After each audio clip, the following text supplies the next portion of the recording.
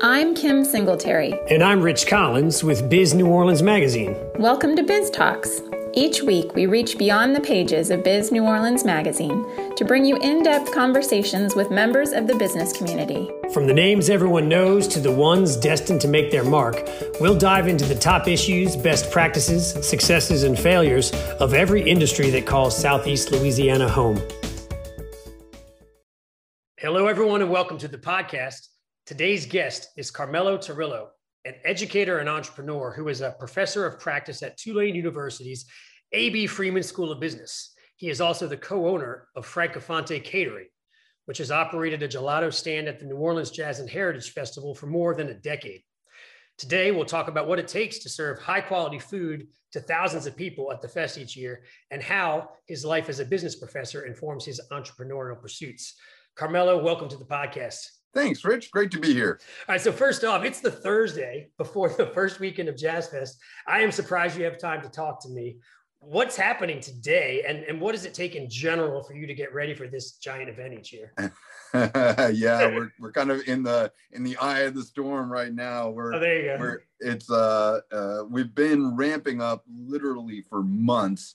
And we got everything, all the equipment and a lot of the product loaded in to the fest yesterday. But right now we're waiting for power. We're waiting for all of these things so that we can get everything ready for the fest to open tomorrow. So hopefully that will all happen. We'll see. You know, it reminds me of the actual gig itself, where you bring all the stuff. It's not your drum set; it's your fridge, your freezer. And you get it all on there, and then you have to work with some people there to get it all operating and ready to go. So what do you bring? Like, what do you have to bring out there every year?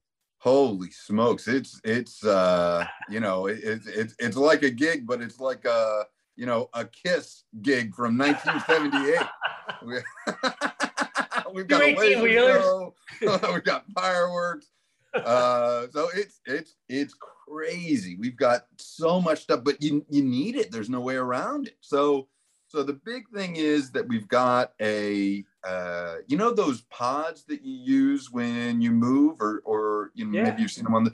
So they have those now that are freezer pods. Oh my gosh. Yeah. So we have one of those delivered to the house. I don't know, like a month and a half, 2 months ago, we had that delivered. And then over the course of that 2 months, we make gelato and fill it up, and the nice thing, of course, is that gelato is frozen. So it's got this nice long shelf life. We can make it 2 months ahead of time, no problem. And we get it all filled up. And then the truck comes. This happened yesterday. The truck comes and the pod now is full of product, but the guy comes and gets it on his truck just like any other pod and takes the whole thing complete to Jazz Fest and then sets it down right next to our booth. It's amazing. And so how big is this pod? Like, what's the square footage or the cubic, capacity of this thing? Yeah, it's a good question. It's exactly like what you see on the side of the street. Okay. So you wouldn't guess necessarily that it was a freezer pod. Well, then how does it? What powers it? Is it a generator? Yeah, good question. No, we had to have a special kind of outlet put in at the house it plugs in. It's the same outlet as like a Tesla takes. So it's like that kind of thing. And then at the fest, the electricians, who are awesome. Everybody at the fest, it's amazing what they set up, and part of what they set up is running us this power. So we do have that power. So when it gets delivered, we can plug it right in. It never loses temperature. It's awesome, and it's full. You open the door and there's just a gelato, a wall of gelato. That is so amazing to me. Now, where do you make the product? So we've got, in Italian, you call it a laboratory, a place where you work. But I guess in English, you'd call it a kitchen. We've got a kitchen in in a spot on Magazine Street. So it's got everything we need. We've got Italian pasteurizers that cook everything, because we make everything from scratch. Everything, basically, as far as the state is concerned, we're a dairy. We could have cows kind of walking around in the backyard. So everything has to be pasteurized. And we've got these great machines that do that. They're remarkable machines. They're in some ways kind of like an Instant Pot, in that you kind of put everything in there and it cooks it. But Instant Pots bring the temperature up, but then they keep these machines, 60 liters of product, they will get to pasteurizing temperature, which is about 165 degrees Fahrenheit. Hold it there for half an hour. That's how long it takes to pasteurize everything. And then bring it back down. And within like a half an hour, it's back down to 4 degrees Celsius, which is about 38 degrees Fahrenheit. It's an amazing machine. So we've got 2 of those, and then we've got a batch freezer, which is the kind of thing that your grandmother used basically to churn ice cream. We've got a big one of those, but the idea is exactly the same as those home machines. And then we have what's called a blast freezer. A blast freezer is kind of the opposite of a microwave. And this blast freezer, you put it in there and it gets the gelato really cold, really fast. And it works so fast, actually, that the free water that's still unfrozen when it comes out of that batch freezer freezes so fast it doesn't have time to crystallize. And those ice crystals are what makes ice cream, kind of grainy. And they, if you let them form, then they grow. They're almost organic. But by freezing it so fast, you don't let them even form. And so it makes it so that we don't have to use chemicals and stabilizers to keep the gelato creamy. It's all natural. Okay, this equipment all sounds amazing, and it also sounds expensive and hard to maintain and everything else. How is it that how did you build this arsenal of gelato making weaponry? Yeah, you are absolutely right about all of that. It is all of this equipment would be pretty typical for, I would say, any mid-sized Italian town. A small town wouldn't have it, but a mid-sized town would have it. But in the States, I'm not sure how many folks have any of this equipment. It's all very tricky, because the FDA and the USDA, they don't automatically even approve this stuff. You've got to get it specially approved, because the laws for milk pasteurization, for example, were written in the mid-40s after World War II. Right. And so it's based on that technology, and the things that you can buy in the States easily fit that kind of technology. And so because our machines are much more computerized and especially built, custom built, they don't fit these kind of automatically approved things. So we had to have people come and check out everything. Okay. And as a matter of fact, Rich, we got started right after the storm, right after Katrina. Yeah. And we called the state and said, hey, this is what we're thinking about doing. Do we need any kind of special permits or anything? And no, it's fine. Are you sure? Oh, yeah. Okay. And then so we got everything. We got it all set up. We were, a week or so from opening our doors, and the inspector comes out just to make sure we did what we said we were going to do. And he comes out there. It's like, whoa, you cannot be doing this. You can just buy pre-made stuff and freeze it. It works great. I'm like, no, that's not what we're doing. So I think if it hadn't been right after the storm, the Louisiana dairy industry was really trying to get back up on its feet. And so they were kind of being a little more accommodating to folks. I think if it hadn't been because of that, they would have just said, no, you can't do this.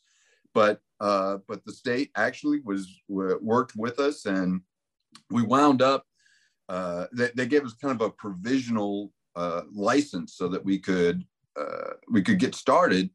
And then they were going to, make sure that we were, that everything was okay. And then about a year or so after, they wound up coming back and filming us to show, how to do this stuff correctly. It was pretty cool. Okay, I've got two general questions based on what you just said to me, and then I want to get back to JazzFest. But one is, why is the pasteurization important? I thought that every bit of dairy that you would be using would already have gone through those processes. Yeah. So it's you've got a double process. So everything that comes into our kitchen has to be pasteurized. At least all the dairy has to be pasteurized before it even gets there. Yeah. And then it needs to be pasteurized again as part of the process. Oh, I see. Okay, so it's like a second wave. Yeah, because as soon as you add sugar and all of these things that aren't pasteurized, it becomes an unsafe food again. So you've got to pasteurize the entire thing as a whole. The answer is chemistry. Sugars and other things all meeting together in different environments, and you have to be safe. Understood. Exactly. And the second question is, so there's plenty of other gelato shops in the United States. Is it that, do many of them not use the same authentic equipment from Italy? Is that the difference? Yes. So it's what I call train station gelato. And if you've been to Italy, you know that every train station has gelato, and the fact of the matter is it's pretty good. There's nothing wrong with it, but it's a much easier process. You're not making everything from scratch. That's the difference. Oh, okay. Wow. Okay. Train station gelato. I love that. Yeah. Okay. Well, so thinking now, so I'm getting a sense of how much equipment and how many years of investment you put into this whole concept. And now getting back to just say every year getting ready from JazzFest. How much stuff do you make, would you say? Like, I don't know, whatever way you can measure that. And how many people are involved in the process of getting you to this point where you've got gelato to sell? Holy smokes. Let's see. Well, it's I would say a huge undertaking. We've got a great crew that we rely on that come back year after year to help us out, which is really awesome since it's this kind of temporary gig, but they come back and help us because we're buying fresh pineapples, for example, and peeling pineapples and a lot of them. And it just, takes a lot of time and work. We're doing that with strawberries. We use fresh strawberries from Ponchatoula. They all have to be washed. They all have to be pared. And it's just a lot of steps, a lot of work, but we have a great team doing it. And it's, part of it is, I think, that it's fun. I mean, it really is almost like a carnival atmosphere, like a traveling carnival, not a Mardi Gras carnival, but kind of like we're all there doing it to make this experience for people. So there's this really fun aspect to it. We use a lot of ingredients. As a matter of fact, our chocolate, we've got 2 chocolate flavors, and all of our chocolate we get from Valrhona, which in my opinion is one of the best chocolate companies in the world. They're from France, and maybe you've seen Valrhona. At the grocery store you can buy Valrhona chocolate bars, but the Valrhona we use is straight up chocolate. So there's no sugar, there's no milk, it's just chocolate. Okay. And it's called pate. And a few years ago, Valrhona told us that we were the biggest customer in the United States for this pate. And all we do is use it for Jazz Fest. And we've got 2 chocolate flavors, but that's how much we're using. That's incredible. Yeah. For 2 long weekends each year. Yeah. Yep. What are the ingredients? The basic ingredients, I assume, is a lot of milk, a lot of sugar. Yep.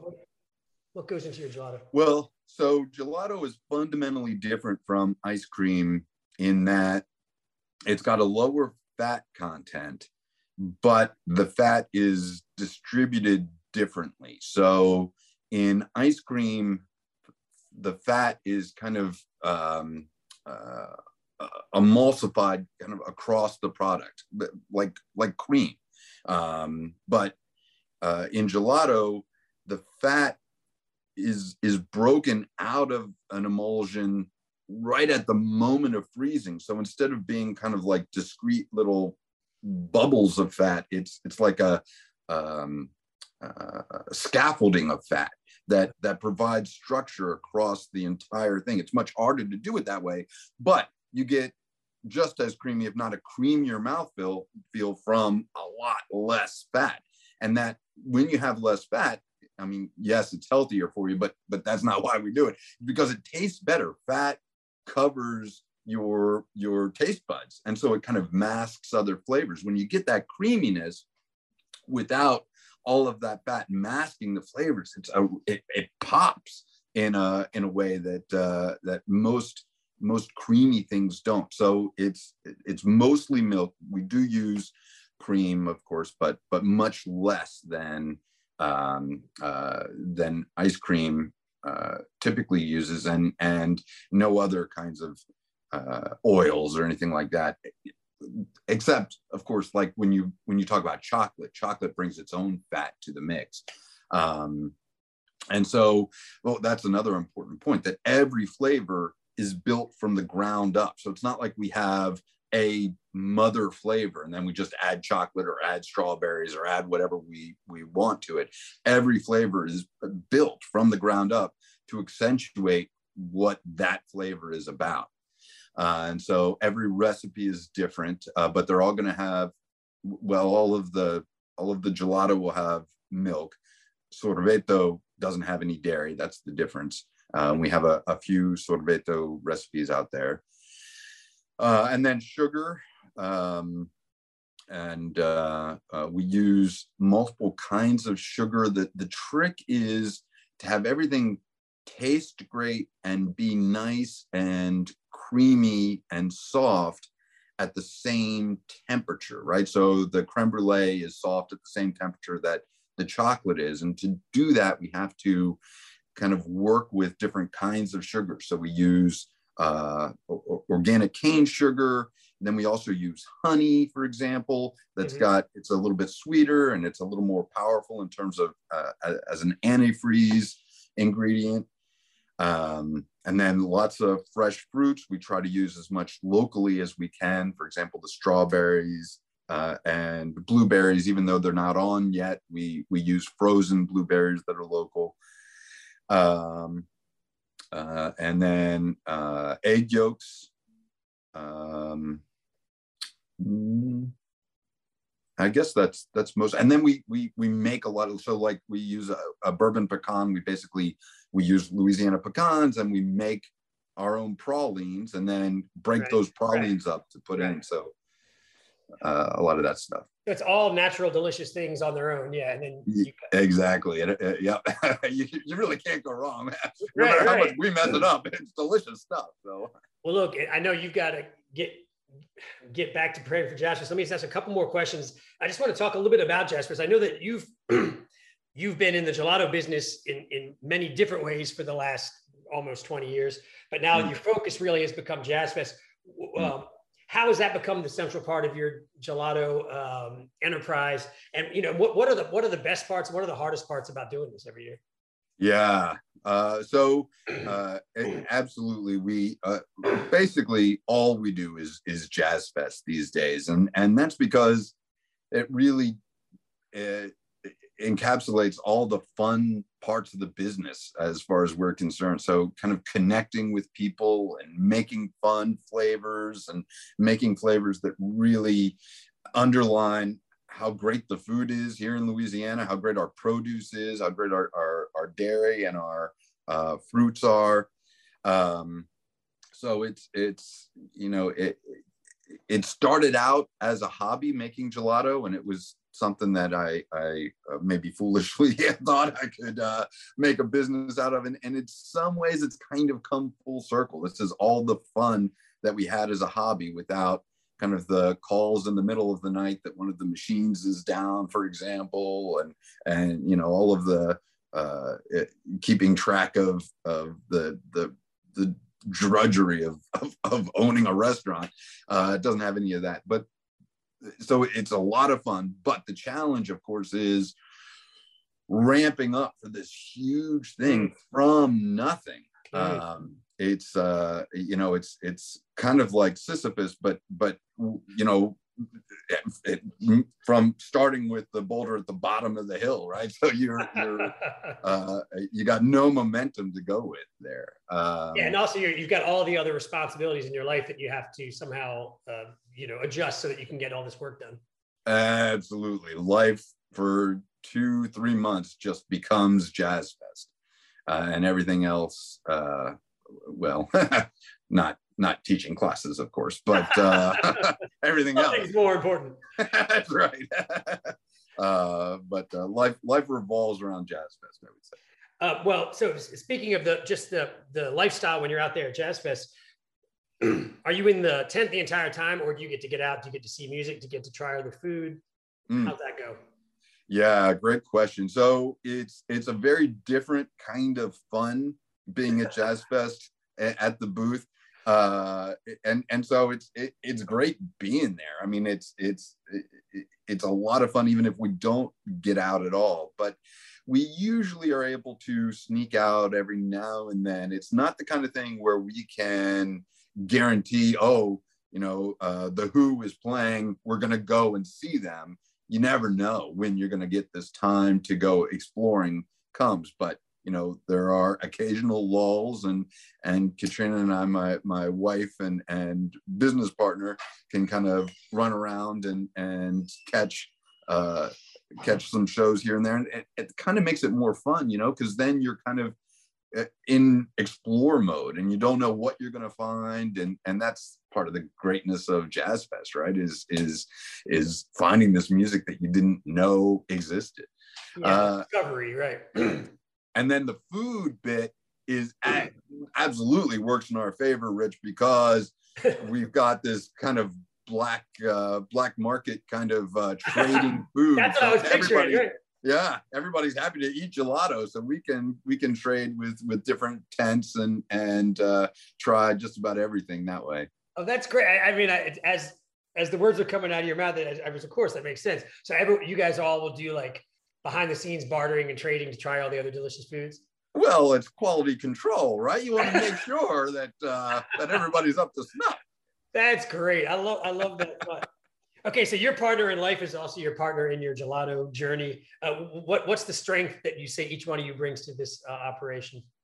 Yeah, that's easy. I bring none, and Katrina makes it all happen. That's our strengths. She hates doing things like podcasts, so that's my. So you're basically the marketing department for the operation.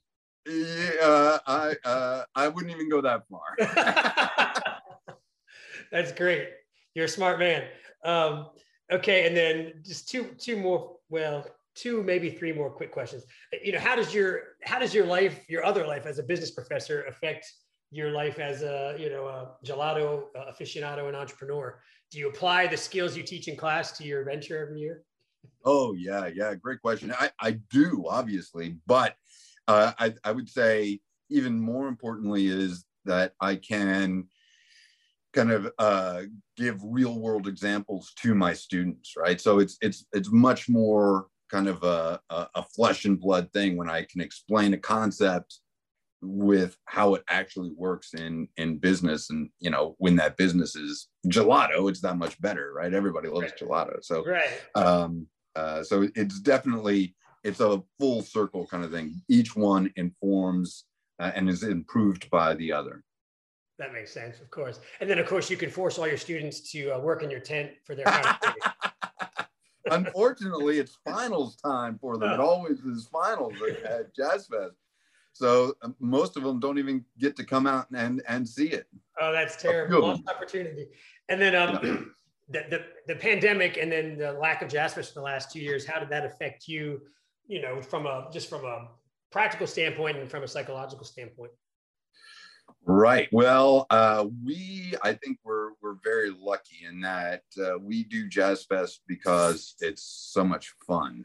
But there are so many vendors out there who this is their main source of income, right? Not just Jazz Fest, but catering in general. And so this pandemic, I think, has really hit those kinds of companies very hard. And so we've been trying to, it really is a community, and we are all kind of connected. We are all friends on Facebook. We're keeping track of each other's lives, all the other vendors out there. And so it's